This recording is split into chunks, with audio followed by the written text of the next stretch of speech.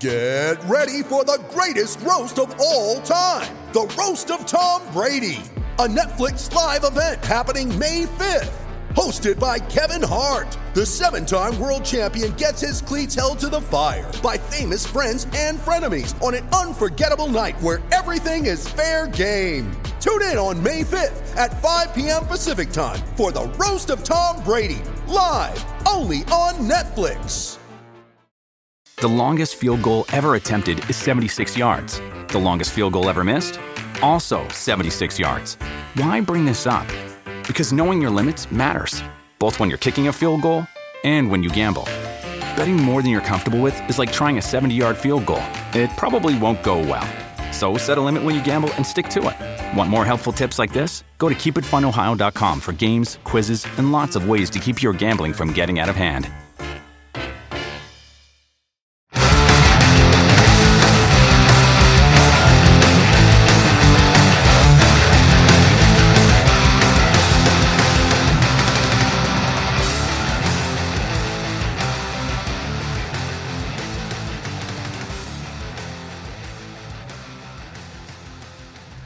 Welcome to Cast and Crank Podcast. Today we have Brian Sanner from LK Lures.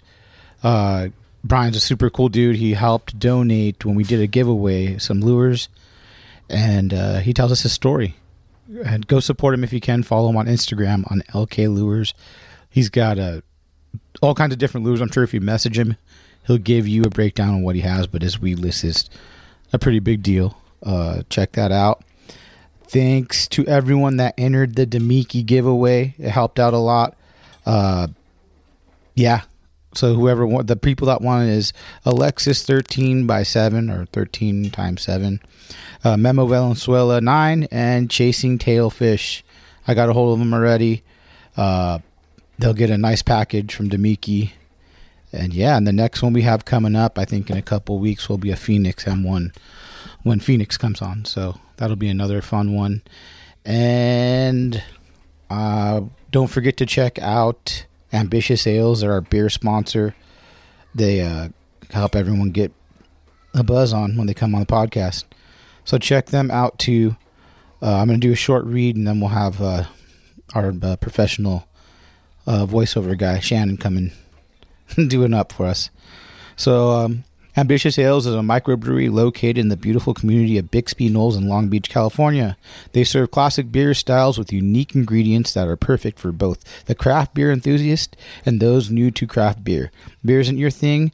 This is still the spot for you. Ambitious Ales prides himself in offering beers that even the non-beer drinker may enjoy. If you still can't find a beer that you dig, then sip on some homemade cold brew coffee or the refreshing cold pop. So tell me about the beer, you say? I've been drinking right now is the Fleurs and the IPA. I think it's called Clock. I forgot what it's called, but I'll have to look. But their IPAs are great. They're Belgian table beer. I guess that's what it's called. It's really good. My wife likes that. So if you're a girl, you're going to like that one. So go check them out. They're located on 4019 Atlantic Avenue in Long Beach. Stop by and say hi. And they have a patio, so if you guys have dogs, you can bring a dog there and hang out. So check that out, and hopefully we'll have something soon on that. And listen to the podcast. Hope you guys enjoy this one. We got another one this week. I think it's going to be on Thursday. Thursday or Friday will be Peck from Greyfishers, Barrio Boys. They do both those things. All right, listen. Bye. The Bite Journal is our newest sponsor. If you like the rawness of Cast and Crank, its 132 pages are for you. The Bite Journal is all about blood, scales, and roots, surprising subjects, long-form investigations of famous vessels and epic destinations, profiles of honored pioneers and respected young guns alike, and a half scoop of commercial fishing intel along the way. If it's legit, it fits. If it's trendy, poor value, won't be here next cycle, or irrelevant to your fishery, pass. Such rich waters deserve a vivid, authoritative publication of record, and the Bite has gladly accepted that challenge. Each edition features a raft of articles equivalent in page count to any 3 copies of a standard fishing periodical. The Bite isn't for everyone, but if you favor a limited load, high results experience, you just found your ride. Subscribe at thebitejournal.com, and if you are not following them on Instagram at _bite, BIGHT, you are blowing it.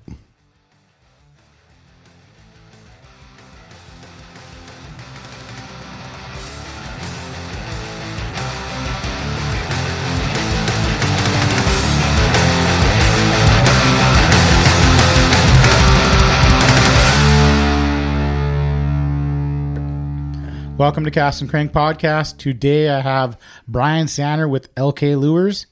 Hello. He was part of the giveaway, which I need to still, it's off Saturday. It's been a week since it fucking went out, I know. I need to send out the giveaway win, but he was the guy that donated the LK Lures, weedless baits. You make all kinds of baits, not just weedless, correct? Yeah, I make a 5-inch? I make a couple different size swim baits, but I primarily stick to the weedless because I like pouring them. I mean, and they're easy enough for me to pour. They just seem to be, when I look at the end product, I'm happier looking at a weedless than I am at a regular swim bait. Do you fish the weedless more, you think? I think I do nowadays because I'm fishing more areas that are conducive to fishing a weedless bait as opposed to a regular swim bait. I think I like it better. I think it's definitely nice to get a reaction bite, where you could actually see the fish eat the bait. And, it's just to me, it just seems a little more exciting. So then you kind of focus more on tuning your weedless bait then. Well, now it's pretty tuned. Yeah. But before you were focusing more on tuning that weedless than your other baits. Right. But I mean, you still have a regular swim bait. Regular swim baits. And I think, it's really hard to mess up a swim bait, because because the lead head is just going to dictate what that bait does. Yeah. It's going to keep it down. It's going to keep it swimming straight, more or less, and you don't really have a lot of problems with those, but weedless baits to me, are a lot more fickle. They're harder to get to do what you want to do if it's not balanced right, and then it's the bait itself, but then it's also the rigging. If people don't rig them right. My baits in the past, it seemed to be a little more sensitive to being rigged right. It had the eye of the hook had to be right center line of the nose. Hook coming through the back of the bait in the center, not off to the side. And other baits, like ponchos, it seemed to be a little more forgiving, So I mean, who's I talking to? I want to say it's Jeff Leifson saying how you tune a crankbait. You almost got to put that eye hole screw perfectly inside of the weedless to get it to swim correctly too. Right. Because if it's off to the side a little, it's going to swim fucked up. And that's the kind of even I still have a problem sometimes rigging them right, because it seems like even with the owner that the springs that they put on the center point springs, you put that point in the center of the bait, and it doesn't always put that hook, the eye in the center. You're gonna have to, fudge it to the right, just a hair just to get that eye to line up right in the bait. And some baits, like I said, they're a little more forgiving, so if you're off a little bit, it doesn't really affect the way the bait operates in the water. So yeah. So when you started making your bait, how long ago was this? Wow. I want to say it was maybe, I don't know, 8-10 years ago, maybe 8 years or something like that ago. Was you were around when Pearl? Yes. They were. Pearl kind of already had something? Yeah, Pearl already had all that stuff out. They already had their weedless bait. They already had what I think they called it, like a slug. It's kind of a dragon tongue, I think he called it. And Corey had theirs too. Yeah, Corey had his. Or just the slug? No, he had the weedless before I was doing it. Okay. And it was kind of the reason why I started making the weedless, because that was kind of the new thing. The slug was kind of a new thing, but it was hard to use. The hookup ratio wasn't very good on them, but you got a lot of blow ups and a lot of visuals, but they were just, a lot of people weren't getting a really good hookup rate on it. And I don't know if it was because it was such a fat piece of plastic, that his big slug, but it definitely got the fish's attention. But the weedless was just the next evolution. It just worked so much better. The hookup ratios were right on. Tail kicking probably helped. Yeah. I said, but I don't know who the actual pioneer of the whole weedless thing was, if it was the Mondo bait guy or who created it, but there was a lot of guys that followed suit. And yours, what made you want to make yours? Weedless baits or baits in general? Your weedless bait. Basically, were you making baits before the weedless? Yeah, I was making baits before the weedless. Okay. But the weedless bait was because, I had just evolved from, kayak to boat fishing, and that's about when the weedless bait came out, and we started using Corey's, his weedless, and it was just so much. It was just like a new thing. It was like, wow, it's so exciting to see these fish come up and inhale the bait or blow it out of the water, and just like everything else. Where I live, San Bernardino, you don't have many options as far as everything's a long drive to get to. So I started doing my own stuff, just like everything else. When I first started making baits, it was just to necessities. Yeah. Because, I'd go to the tackle store and they would never have the size of bait I needed in the color I needed. And it so was when kind you of a first bummer. started, though, you were just pointing regular swim baits. Yeah. Okay. Yeah. And I probably started out like a lot of, guys. I took a fish trap and I did a really crappy mold of it, and I thought to myself, it'd be nice to do one that was mine, and I had no idea how to make a bait. I never conferred with anybody, never talked to anyone. I kind of figured it out. And on my own. YouTube wasn't really a big presence then. No, Not 10 years ago. No, and I wasn't very good on computers and whatnot back then, anyways. It's kind of funny. Are you good now? No, I'm still not very good. I know just enough to get in trouble online, and that's what But yeah, it was funny. I sat there one day. I was like, these guys talk about carving baits. I'm going to carve a bait of my own. So I grab a piece of wood from Home Depot, just a regular piece of pine. Yeah. I have no idea what I'm doing. And so I sit on the porch and I got this knife and I draw this bait out. It looks pretty wonky, and I'm kind of cutting at it. And I'm like 2 hours and I barely got anything done. I said, this is bullcrap. And I kind of gave up on it, And, like I said, everything I know about making baits, I figured out on my own pretty much, or watching, or listening to people. I don't think I don't know that I ever really reached out to anybody because it's just not what I'm comfortable with. I mean, as far as that, I'm not going to. You want to bug anyone? And no. Say, hey, how do you? Because a lot of the guys I didn't know at the time, Gary Reyes, he wasn't making baits at the time. I knew Pearl. I didn't know Mike Stenberg personally, but I knew of him. I've seen him at the ramp a few times, and he doesn't know me. He probably didn't know me from the Man in the Moon. But, yeah. It's hard for me to want to reach out to someone like that when I don't even know him, and he doesn't know who I am. So, and this isn't social media time. This is like you go up to the dude and you go, "Hey," kind of time. yeah. It was, and I figured out how to do it. And a lot of guys use the clay, and I'm no good at that. And I tried it once, and I'm like, this is not going to work. And other guys are really great at it, and it's just not my medium. Yeah, I like wood. Like I've made some of my own baits. I think it's fun to me, like just carving out of wood. Yeah, and I feel like I the only problem I ever had was smoothing out the wood plug. Yeah. I feel like I could never get it fucking perfectly smooth. It's tough. I mean, there's the right kind of wood to use, and there's the stuff that isn't as good for making baits, and that's what I use, the crappy stuff from Home Depot. Wood. I mean, guys, did you end up buying like a birch or something like? No, I think guys, there's like basswood. I hear is really good for using hand tools to get finer details in it without the wood getting all splintered and frayed looking. But that's why my baits don't have a ton of detail in it, and at first I was dead set against all that because it's like it caught the fisherman, not the fish, and then after a while it's like, it's what they want, you can't win. You need to catch both of them, right? You do. I mean, you really do. And, I did my baits with the eyes that kind of just like little bubble eyes, stick out, kind of like a MC style, eyeball. And I was like, I remember telling Bobby, it's like, that's all bullcrap. I'm never putting eyes on my stuff, you know what I mean? And I didn't do it really. Now I'm doing it, but I didn't do it because that's what people wanted, just because it's kind of the evolution for me, When I first started making my first weedless bait is the one I use still today, and it's ugly. I mean, it really is. It doesn't look like anything. Yeah, it's a popsicle stick with a tail on it, but it gets bit everywhere we go, and even to this day, and it's pretty amazing. It just, I don't know what it is. I mean, it just really, if you lined up Pearl and all these Corey's bait and everything, you put my old 7-inch in there, I think if you said, okay, guys, pick your favorite bait, that bait would still be left on the table at the end.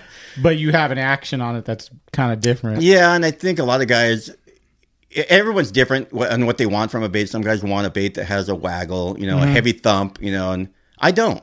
I mean, that's just my thing. And you're never going to please everybody. Some people want that, some people don't. And I don't want it. And you feel like you're making these baits for yourself, kind of? I do. Yeah, I do, because it's I'm the primary user of them. I mean, it's obviously I'm not getting rich, and I don't have them in tackle stores, and I've had the opportunities to, and thankfully I rejected the opportunities only because they weren't ready. You had had a chance. Well, I've had opportunities. I've where I could have had them in tackle stores, and from various people, putting in the word or kind of trying to arrange things, but it wasn't ready for it. I mean, I was using really bad plastic at the time, and I think anyone who got baits from me in the beginning could attest to that. I mean, and I think that's probably why I've suffered to this day, even though I've changed the plastics and everything's better now. I think it's kind of with certain people, it's once bit, twice shy. They've gotten burned. Not burned like I didn't try to rip anyone, but the plastic was bad, and then if they sat around for a while, they just kind of melted. I mean, as far as they leached a lot of oil out of the plastic, and I've seen that with other baits and other companies too. And it was just one particular manufacturer of plastic. How many gallons did you pour of that? Oh, when I first started, that's all. A ton of baits, Wow. And there's guys that got, that told me about it, and I felt bad, and I replaced some of their baits, but I think a lot of it was nowadays people just probably associate that have bought my baits before that don't buy them anymore. They probably just think it's the same product, It's not. Yeah, but I mean, how long ago was that? I mean, shit. At least 3 years ago. Yeah, I did. The last 3 years, I switched it up. So does the plastic? So I know Mike. We had him on. He uses a heavier, thicker plastic. Do you like to use something with a little more action in it? That's a little softer? Yeah, I think he's using like Poncho. They use that real. He said he used Lure-Craft. Yeah, Lure-Craft is what I'm using now. Okay. But they're using the real heavy blend, the heavy mix, and I'm using the 60/40, where it's saltwater blend. 60/40. Do they pre-mix it for you? Yeah. Okay. Yeah. So it's still a saltwater plastic, but it's not as rigid or stiff as the stuff that they're using. Okay. And and Poncho and Pearl, that works fine for them because their baits have that bigger profile, and they have that bigger tail that's going to push more water. It's going to, even though their baits are plastic is a lot harder, that tail is just going to push that water a lot more. It's going to get the action still. Where mine it'd probably kill the action a little bit because my tails are a little thinner, and my baits are have more of a shimmy than a thump. And and that's what I like. When you look at a bait in the wild, in the water, fleeing from, like if you see bait fish fleeing from a calico in the water, you're not going to see them just going all wonky and rolling on their sides and stuff like that. They're darting through the water. They're just, they're tracking straight, but their tails are just doing that little tight wiggle. Yeah. And that's what a lot of mine do. And everyone's gets bit. I mean, it's just use whatever is appropriate at the time. And you feel like maybe the user can make that change too, like how you work it, right?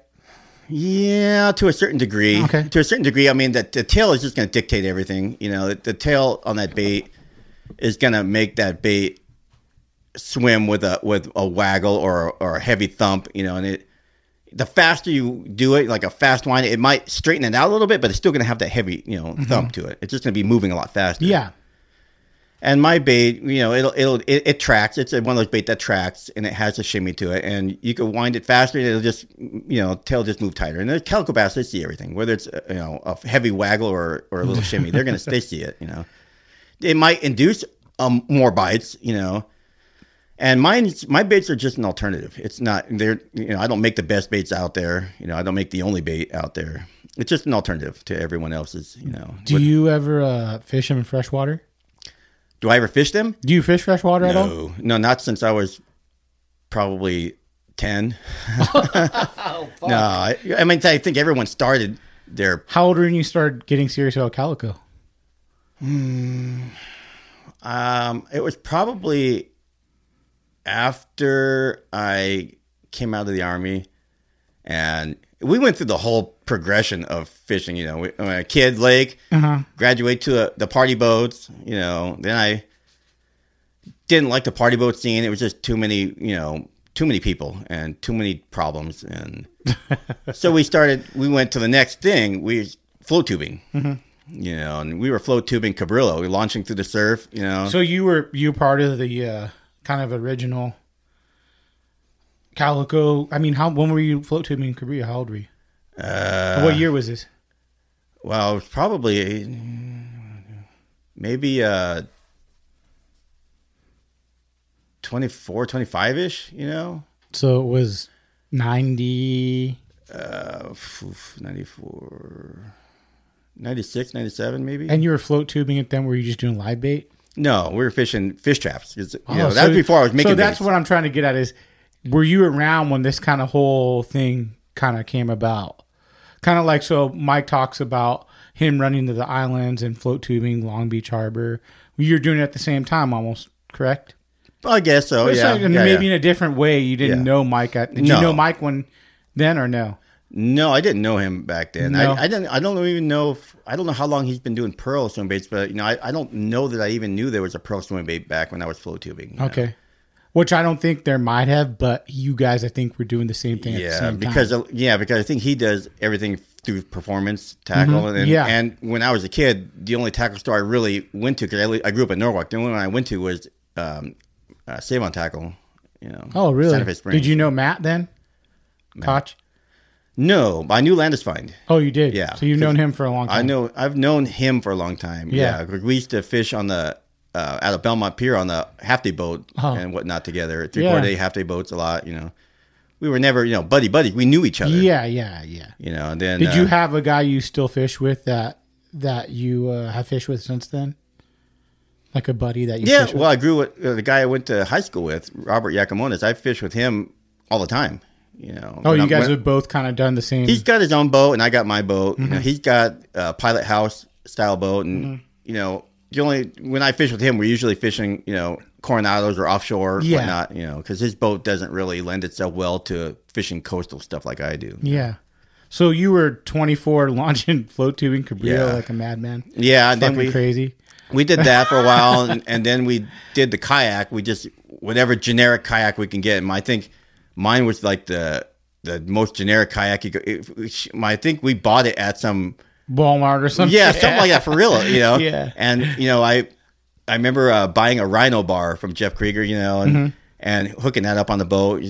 Put my tackle, clip it to the bar, and then the rods to that thing. And yeah, Cabrillo, we had a lot of really bad landings, crashes coming in. Did you lose a lot of tackle? Yeah, we had a yard sailor too. Fuck. Yeah, because it's kind of a short break over there. It's just, you got off the beach. You're doing it. Yeah. So you're going. Oh, that's crazy. Yeah, it's going out is no big deal on a kayak to me. I mean, if there's a big wave coming, a lot of times you could punch through it if you're lined up on it right.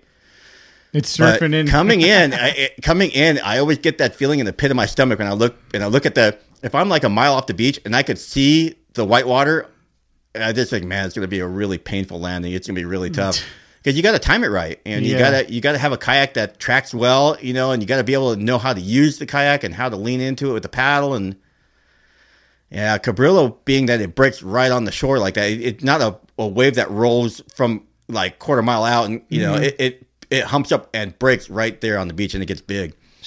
Did you? How long did you kayak fish for? I probably did the whole kayak thing for probably, I would guess, maybe 7 years. Tournaments, Plastic Navy. Did you fish Moyer? Yeah. Did you fish against Matt Moyer? Yeah, back in the day. Yeah. Oh, that's cool. Yeah, it was fun back then. I think they had the back then they had the biggest kayak tournaments, where it had 200 plus, 250 kayakers. And there was one year, I forget what year it was, they were both spotty tournaments out of Mission Bay. And I think there was like 250 kayakers, and I won that tournament. Oh, wow. And then a couple months later, we had another tournament in Mission Bay, and I won that one. Spotties, or was it Spotties? Yeah, I think Really? I had 5 spotted bay bass that was almost 12 pounds. How big were those fucking I had things? one that was over 3, and the Shit. rest were like 2. You know, pretty What's big. your PB spotty?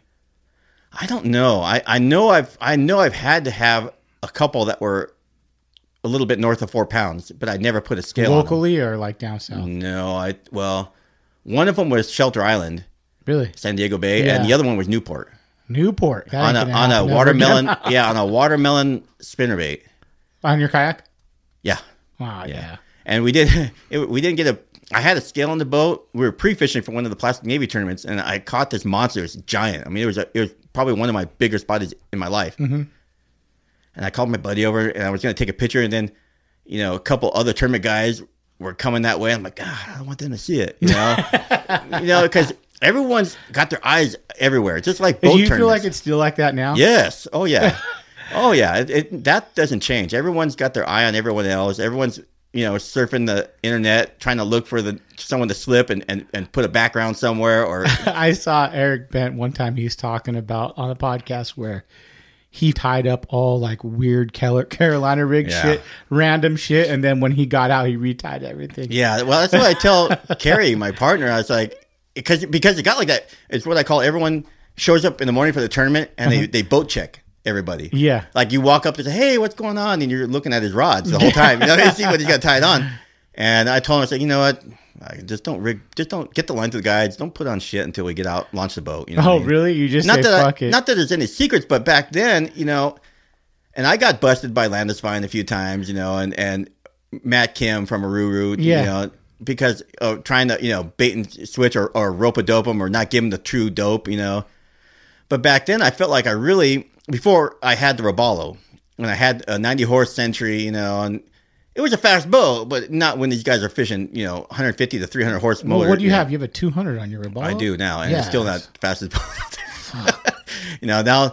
Now, truth be told, I mean, Bobby's Whaler, that thing is a friggin' monster, man. That thing moves pretty good for 150. I had the Robalo pegged, and I was just keeping up with him. Fuck. I've been looking. I think that might be my next boat. Affordability. Because Robalo? everyone I talk, Or Robalo. Because I'm like, you could look maybe in the 50s, something around there. Yeah. I can't afford a Ranger. And, I still hear a lot of people saying that, even the bigger Rangers, they just still don't ride like very well. And everyone I talked to that owned a Bahia, I mean, no offense to the Rangers, but everyone just wasn't very happy with the ride on it. Really? I mean, I don't know what it was, but it said they would say that the ass of the boat would just hit real hard all the time. And The only thing I could say is I've been on Benny's. It was wet, but I mean, we're sitting on those back seats. So I other than that, it was fine. Bobby's I've been on, and Eric Bent's, his dad's boat, brother, Jared. yeah. They fucking were smooth as shit. Like I'd never been on a boat like I was like. Now I saw Garrett take off in his brand new ring. I'm like, fuck, that thing jammed. I know. I saw him take off too, and I watched him keep pulling away from me. But that's just the way it is. I mean, I'm happy with what I got. And it's not the best riding boat in the world, but it's a ton better than the Century. What you had before. Oh yeah. No, How long did you fish your old boat for? 5 years. Really? Yeah. It was a great boat. I wish I had it still. I mean, I just didn't have any room. In my driveway for it, Yeah. But it was really a good boat. I mean, it had everything. It had the iPilot trolling motor, had the onboard alternator charger. It was ready to go. I mean, it was a good boat. Yeah. And I was sad to see it go, but I was excited for the new boat. Oh, of course. Just opens up a lot more. And you bought that 5 years ago? Then you bought 4 years ago? The Century? No, the Robalo? Uh-huh. No, I've bought it 2 years ago. 2 years ago. Wow. Yeah. That's nice. Yeah, it's been in the shop for the last month. What happened? Well, not the boat, but the trailer. It's that West Coast trailer really? getting worked on. I got to do that. I haven't done it in 3 years. Yeah, I got not that it had a ton of issues. The fender brackets were busted, so I had to get the fender brackets repaired, and I got. You don't do that yourself? No, I know you're a handy guy. You're an electrician, right? Yeah, but the brackets were some kind of manufactured tubing, that connected to the trailer frame itself, and. Let the guys at West Coast, they know what they're doing, fix it right. Yeah. That way I don't have to worry about it. And I got rid of the axles on my trailer. It's a 2-axle trailer. And I got rid of the bearings, the regular Zerk fitting type, and I'm getting the sealed hubs on there. How much is that? I think for both axles, it's quite a bit of work. I mean, they're going to replace the brakes. Yeah. They got to fix You the had fenders. trailer brakes on there too. Yeah. Oh fuck. I think there's I can't remember if it had brakes on both axles, but they're putting brakes on both axles now. So it just helps save the brakes on your truck. Yeah. So I think all said and done, it's probably going to be around $3,000. Not bad. It's a good investment. Yeah. It's because nothing worse than getting and I've had I had an old Mako, and I blew a bearing, and I lost the entire wheel on the freeway somewhere. Oh, fuck. Yeah, I don't even know where it's at right now, but destroyed the axle, destroyed the fender, left a big skid mark on the side of the boat. I gotta fucking take I tried my trailer service once. I've had it through my boat for 4 years. Yeah. I've done enough shit on that boat. Yeah, no, for me, it's a peace of mind. I want to be able to know that I can leave my house and drive to Ventura and back and not have to worry about blowing a bearing somewhere. Because I've heard a lot of guys that fish SWBA and SBS, couldn't make the tournament because they blew a bearing on the way to the venue or on the way home or whatnot, or they get there and then something happened. So you were fishing SWBA then too? Yeah.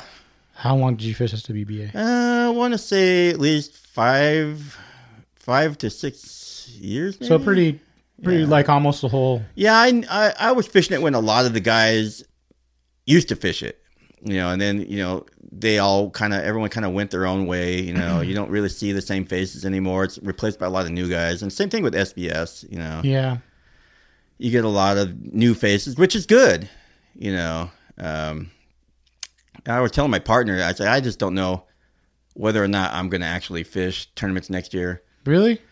I just got Long Beach overdose this year, and I really, it was too much for me. I was like, everything was Long Beach, and a San Diego sprinkled in. There was nothing in between it. It got kind of stale to me. You want Newport? Well, I would have appreciated Newport, especially in the championship when it came to day 2, because Spotties in Long Beach for me is a death sentence. Yeah. And I don't like fishing in crowds, and I knew that Alameda's and Huntington Harbor were just that's where everyone's going. Yeah. And there was going to be a handful of people of dopes, and I was one of them that fished Long Beach proper. Yeah. And we caught the shit out of sand bass. So we had our biggest sand bass bag of the entire year fishing in the harbor for Spotties than we did fishing on the stones and the reefs outside. Yeah. Yeah, it was crazy. I mean, that was our first DNW. Really? Oh yeah. No and I remember, way. but everyone, you got to take your lumps. I mean, I didn't complain about it. Yeah. It happens. I don't regret, the decisions we made. I think we probably could have done things differently for sure. Mm-hmm.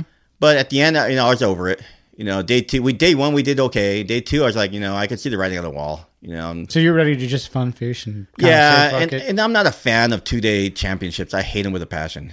I hate 2-day championships. Do you miss running to the island to do tournaments? I never really did though, because my boat was back then smaller, and I just didn't. I just didn't feel like making a run to the island because even fishing SWBA, he had the Ventura tournament, which I love that place. I love Ventura. I love fishing Channel Islands, because it's, from the harbor, you're like 15 miles from the island. Catalina is maybe 20. San Clemente is like, why do I want to drive 60 miles in a boat? Do you go there? No. Never. Not on my boat. I've gone on other people's boats. You won't go on your boat? I don't want to say I won't. I will. But if I have my choices, I'd rather drive towing my boat to Oxnard and launch out of Oxnard to go fish Channel Islands and take a 15 to 17 mile run on the water as opposed to a 60 mile one way to the front side of Clemente. Plus all the gas on the boat, God. Yeah. I mean, a lot of guys don't like to drive. I'll drive up there because I think it's still one of the last places where you can get a really good calico bite going on. I think Clemente gets hammered a lot. Catalina too. Same and then you got to deal with the closures around San Clemente Island for the Navy operations and whatnot. Then you got to deal with, okay, we had a good crossing, but the wind's coming up and we're going to get our ass beat for 60 miles going home. You know what I mean? And I know a lot of the guys, man, like Reyes and Jay Jones and those guys are pretty hardcore. I mean, they do that stuff a lot, and I they know. just get beat up a lot, but they keep going back, which is, Yeah. if that's what they enjoy, so be it. Got to throw A-Rig, right? Yeah, yeah, I guess. You're not an A-Rig guy. huh? No, You no. hate him, huh? I don't say I hate him. I've never really fished him enough to get the bug to really be like, that's my go-to. I got to have one tied on. I don't. Yeah. Yeah. With threats to our nation waiting around every corner, adaptability is more important than ever. When conditions change without notice, quick strategic thinking is crucial. And with obstacles consistently impending, determination is essential in overcoming them. It's this willingness, decisiveness, and resilience that sets Marines apart. With our fighting spirit, we don't just fight battles, we win them. Marines are the constant our nation counts on to fight the unknown. And through adaptable problem solving, we do just that. Learn more at marines.com. Mom deserves the best, and there's no better place to shop for Mother's Day than Whole Foods Market. They're your destination for unbeatable savings, from premium gifts to show-stopping flowers and irresistible desserts. Start by saving 33% with Prime on all body care and candles. Then get a 15-stem bunch of tulips for just $9.99 each with Prime. Round out Mom's menu with festive rosé, irresistible berry chantilly cake, and more special treats. Come celebrate Mother's Day at Whole Foods Market. But you're open to different opinion, like different baits. You won't just Yeah, and I think that's where Kerry, my partner, he's a good partner in that sense, because I get kind of scope locked on one thing, and it's funny because I tie on the same stuff every time because it's what gets bit, but I'm open to anything. I'll throw anything, but I start out with the tried and true. For the situation, I know Santa Monica. If I'm fishing like Malibu, I know this bait and this color works 9 out of 10 times. Yeah. Long Beach, breakwall, this. Long Beach, PV, that. And he's good at that. Like, I'll get scope locked on one thing, and then he'll be trying some oddball thing, and he'll just start getting crushed on it. And I think it was year before last, Jerry had the King of the Calicos. And I was really pumped up about that tournament. It was 3 tournaments, or I think it was 3 tournaments. And it was all, Calico only, islands, blah, blah, blah, The first one was Mission Bay, and it was kind of disappointing. He only got, I think, 12 boats. Oh, fuck. Yeah, I couldn't figure it out. I mean, this is what you guys wanted. You guys, Calicos only. Fish Mexico, fish Clemente, and only drew 12 people, and I couldn't, it's scratching my head. But the funny thing was, we launched out of Mission Bay for that first one. And we launched in the dark. I think it was like 4 o'clock or something like that. It was some crazy hour, gave time for the guys to run and get there at daybreak, Okay. So we had, out of those 12 people, you had a handful that went to Clemente. And then you had another. Who were the guys that entered that one? Oh, Anchored, Team Anchored, Aruru, Matt and Andy, Jay Jones, Gary Reyes, Ty Ponder, those type of guys. And there was a handful of guys that ran down 50, 60 miles down into Mexico, and there was a handful, maybe 1 or 2 boats that went to the Coronados. And so everyone's taking off. They're running full throttle. And me and Kerry were fishing spotties in Mission Bay in the dark. So I never get bit in the dark. So we just stayed in the harbor until it got light, and we were fishing spotties, and it got light. We drove out of the harbor, went about maybe a quarter mile, and almost won it. I think we ended up in third. Or did you guys just fish kelp? Yeah. Fished the kelp on the weedless. Yeah, it was probably one of the best weedless bait bites I've ever had in Point Loma. Do you like fishing down there a lot? Pressured more? Or lately? I think lately, yeah. I think you got guys that are just going out there and just beating the same shit up all the time. And it just gets a little old, and it just, you got to fight the party boats for someone that, like, you go to the you go to the pipe, and you got at certain times of the year, you got like 5 or 6 sporties anchored up on it. Fuck. The good thing about tournament fishing is that we're out there before them, and I'm sure they're thinking the same thing when they go to the pipe on one Saturday, and all of a sudden they look out their fucking window, and there's like 20 boats locked up all over the pipe, and they're like, "What the f?" Yeah. But it's just one day out of their lives. I think they'll live. Yeah. But you got your bait done by, what was it when they remolded it? What was the name of that? Row Industries. Yeah, that thing is fucking cool. I like out, that. It came out pretty good. Yeah, I mean, have you poured a lot already of the since you did that? I have, and I know it's a different RTV that they use, and you really got to heat that mold up. That molds RTV yes. too. Okay, but it's a different it's a stiffer RTV. It's like it's a machine almost, right? No, it's still poured. They still have. What they did was they took my master, which was and then they did a 3D print of it, and they scanned it, right, and fixed any imperfections as far as making it thicker balanced on one side, balance it from head to tail. That the right side is a mirror image of the left side, and everything's concentric, everything's straight. It's not leaning to one side. And from there, I had them make me pour me a few molds, and they still have the master just in case I want more molds. It's easier for them to pour it. But this mold, it's a lot stiffer plastic, and I've noticed that I have to warm up the mold a lot more as far as run more, dummy plastic through it to get it up to temperature, because I find that when it's cold, you get a lot of that orange peel look on it. It has a lot of dimples on the. That's one thing I never learned. Like I didn't know about heating up the mold, and I'd be like, why the fuck is it looking it's like? It's got that orange peel. That's what they call that orange peel. Yeah. And it's because the mold's not up to temperature, and it's cooler. It's a lot cooler than that hot plastic, and you kind of get, I think, like tiny micro bubbles on the face. I don't like it either. And that's the one thing with these new molds. I got to really. Did you you could redo them though, right? I mean, you could just pour a master, right, out of that, right? But it's like and polish it more, because I think now you don't feel like it's as polished as it was. I don't think it is. I think the guys did a really great job on it. I mean, I got no complaints. If I had to nitpick, I would say polish the master a little more. That way, because it seems like now that the baits are a lot more like of a matte finish as opposed to that glassy. And that I like talking about this, because what if there's a guy that's a bait maker thinking about doing this?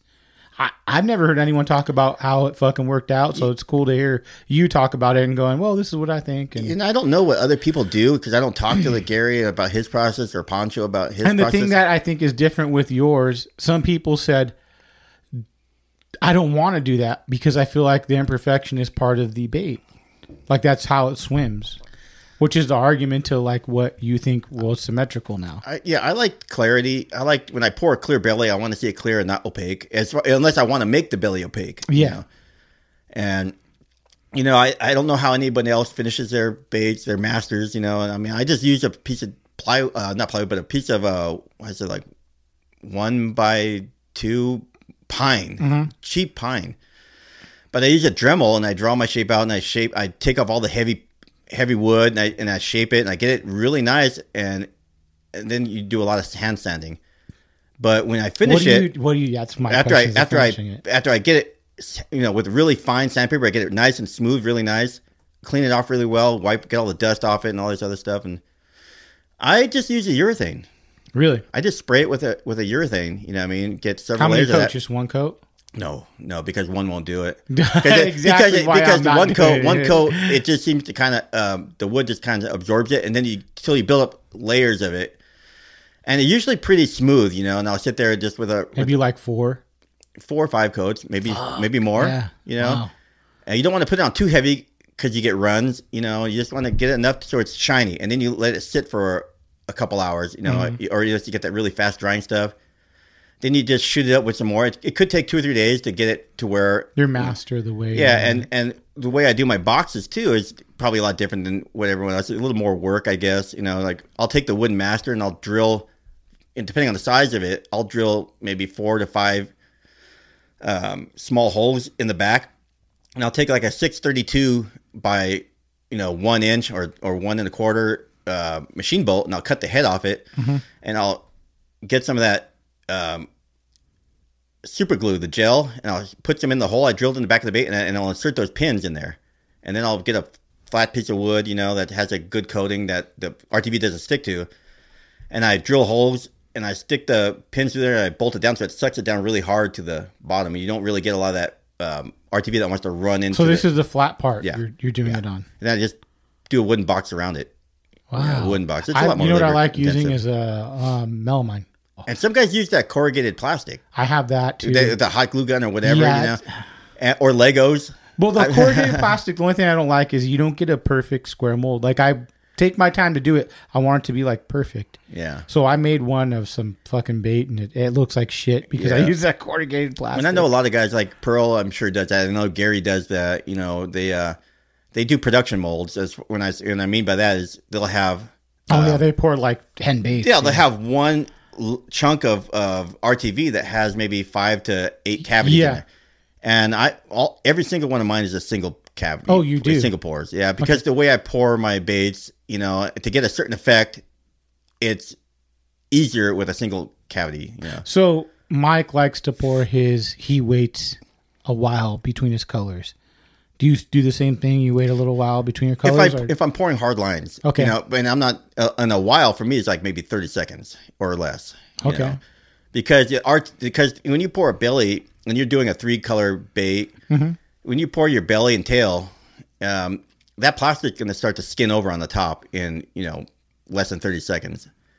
And you pour your middle strip, but you want it to be, the middle strip to be hot enough and the bottom belly to still be hot enough that they'll fuse together still, you know. And a lot of times if you wait too long, you get separation, parting lines where sometimes the baits will actually come apart in the colors, you know.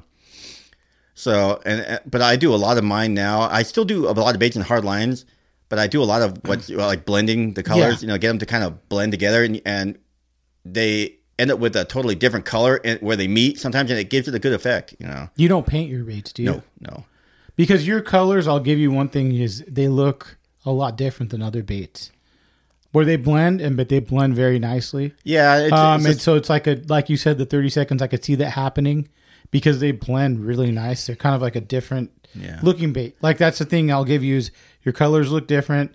Your bait looks a lot different than a lot of the other weedless baits, which I think is cool. Like just something different, you know, gets bit. Different stuff gets bit, you know. And a lot of times when I'm blending colors, I won't even give it any time between. Like I'll pour the belly and tail, and as soon as I put down the pirate strip, I grab the other one and I pour right on top of it. Wow. You know, and it'll, you know, absorb into the other color so far, and it'll mix, and you don't have any of those lines, you know, like where hard lines. Yeah, hard lines are where the bait was it was a little bit cold, and you could see the outline of it, you know, Yeah, that's and you won't get those baits to pull apart or separate, delaminate, you know. So when you were kind of like got into the bait making, Pearl's around MC, Big Hammer, right? Yeah, I think Reeves was definitely around, but he wasn't doing a weedless bait. And the thing too is what Mike talks about. There was a San Diego scene and like kind of a Orange County, Long Beach scene, right? And then there was Inland Empire scene, which was just me. That was you, huh? Yeah. So yeah, there was kind of there's a lot of different. So when I think of the baits makers, I think of you and Poncho are kind of like on your own little thing because you guys you have your own little thing where you're like, I'm just doing it. If people want to come get it, it's fine. Right. Then you have the Pearls, MC, Big Hammer, you know, Reeves, kind of almost like you a little bit, maybe for San Diego, but I'm not sure. I'm only a couple years deep. So it's a little bit of a separation where you guys all have a little different outlook on the whole bait making procedure. Yeah. Yeah. I mean, a lot of times anymore, you post anything on social media, you got to keep posting on social media because you get forgotten about really fast. You think that happens? Yeah, I don't know what happens. Because it happens to me all the time. You know, like I'll post a picture of a bait that I just made and, you know, it'll go around for like maybe 4 or 5 days and then you won't hear a peep from it again. And if I want to actually sell a few baits, you know, if I I need a couple quick bucks, you know, then I pump it up a little bit and every time you post something or you pump up your bait a little bit, you get quite a few hits. You know, you don't get a ton of them, but I think that's kind of how I like it right now because you know, I have a day job and it's just really tough sometimes to come home and know that you've got like a dozen orders to fill and these people get really antsy when you don't get their bait out real quick. I brought some stuff in my car just. But you know what I mean. But you know that's the way people are. I mean, and I don't blame them. You know, they want. But I what feel they like want. at the same time, you're not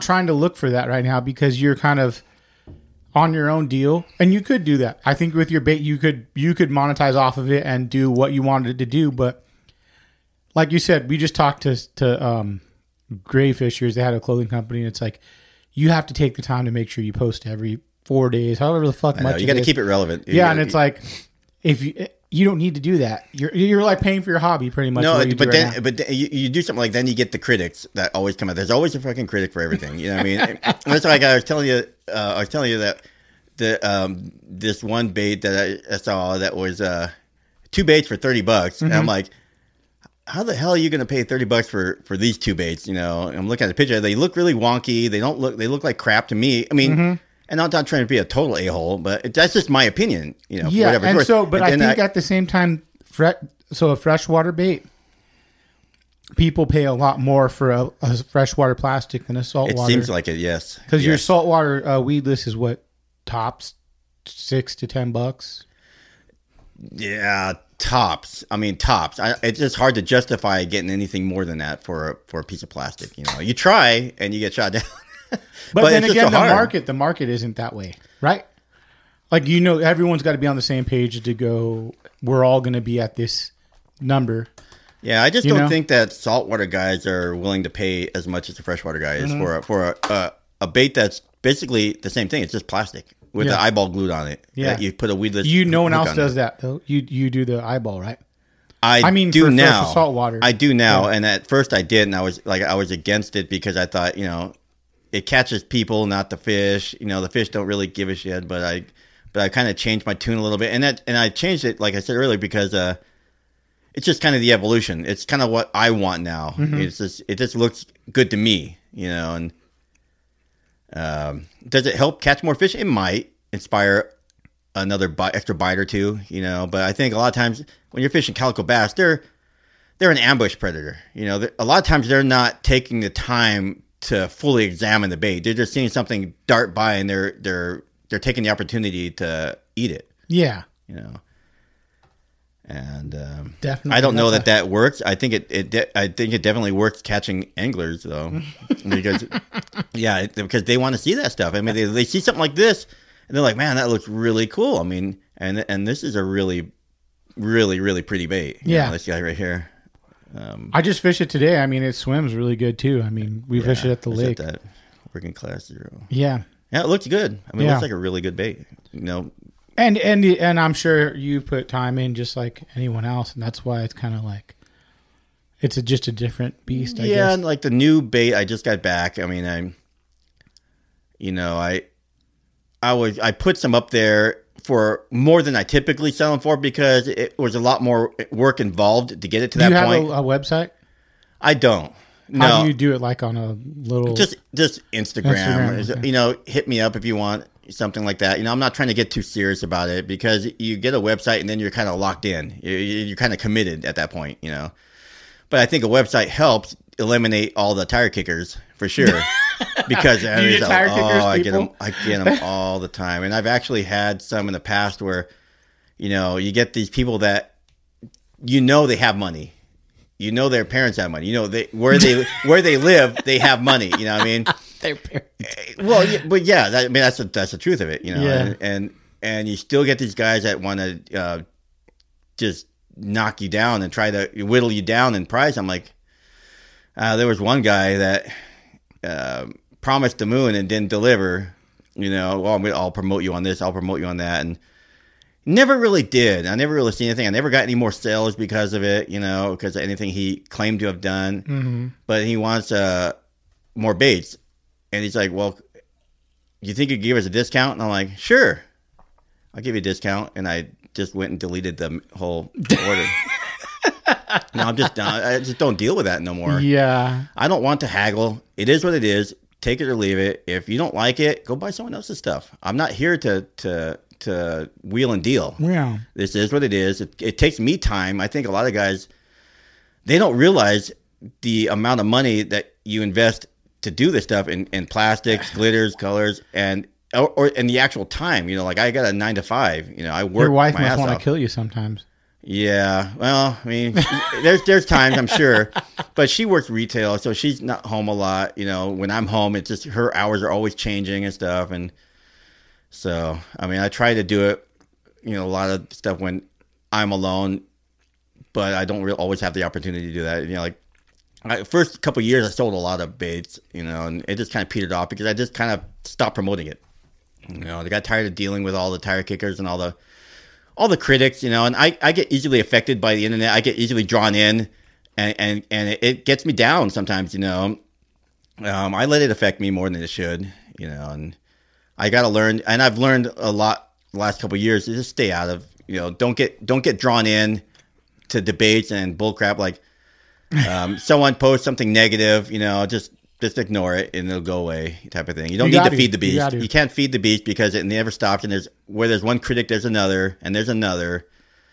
And I just don't need to be involved in anything online, whether it's political or with the baits. You know, I think the last time I talked about there was what I considered bait wars. You know, it was in my own mind. We'll talk about the last time we talked. We have a podcast that everyone had one too many Frosty Brutoskis. Mm-hmm. So that one's not getting released, but we had them on and we talked about Poncho and Gary, and they're talking about bait wars and if you want to explain that to everyone. That was my thing. I don't think it was Poncho's thing, or that was in my head. Yeah. It just, you know, that's what I'm talking about. I just let the internet control me too much, and I let it get to me too much, and I read into it too much, you know, and I'm easily affected. It's hard to let stuff run off my back, and you know, because it eats at me, you know, and what I meant by that was, it seemed like back when I was into the mode of I was trying to promote it a lot more and sell a lot more, I would take kind of a little bit of a break and I wouldn't post for a while, and then I, you know, get inspired, you know, again, I'd start pouring baits and I'd start posting pictures, and in the meantime, I wouldn't, you know, at the same time, you wouldn't really hear a lot from Frank or Gary, you know, but it happened more than once, and it happened several times, and it just got too coincidental for me where I would post a picture of my bait, check it out. It's more of like a check it out kind of thing, you know what I mean? And I'd post a picture of my bait, and I shit you not, it seemed to me more than once there would be like Gary or Poncho would post a picture of their stuff like literally 5 minutes later on top of mine and kind of bury my post, you know what I mean? I'm like, what the F is going on, you know? But I think that's part of playing in your own head. Yeah. And I think that's like, I'm going to say I'm kind of think like you, like if someone pisses me off, I'll shit on them. I need to learn how to stop doing that. Like I'll fucking shit on them and I'll be like, fuck this dude. It's happened to me in this fishing industry, like where someone made me mad and I'm like, fuck this guy, fuck him, talk shit about him all the time. And I probably shouldn't because it's like, why? What is that going to do? Well, I mean, and I feel like you have like the same kind of like mentality as me. Yeah, I think it kind of let it get to me. Like I know that's not who they are. I know that's not what they're trying to do. Exactly. And, you know, exactly. But I think it was all something that I put in my head, and it just, because I said it seemed too coincidental. I get discouraged easily on stuff like that, and I just disappear. Well, then you hear from me again. You know, I just had to learn. You know, and you know, Gary's a great guy. You know, Frank's even a good guy. You know, I just got to learn to just, you know, do my thing and not worry about everyone else's thing. You guys got along great. Like, yeah, no, we're fine. I don't have a problem with Gary. You know, I don't have a problem with Frank. You know, I think Bobby even took us to Island one time fishing. Me and Frank. Yeah, Big this Poncho. is a funny story. Tell this story.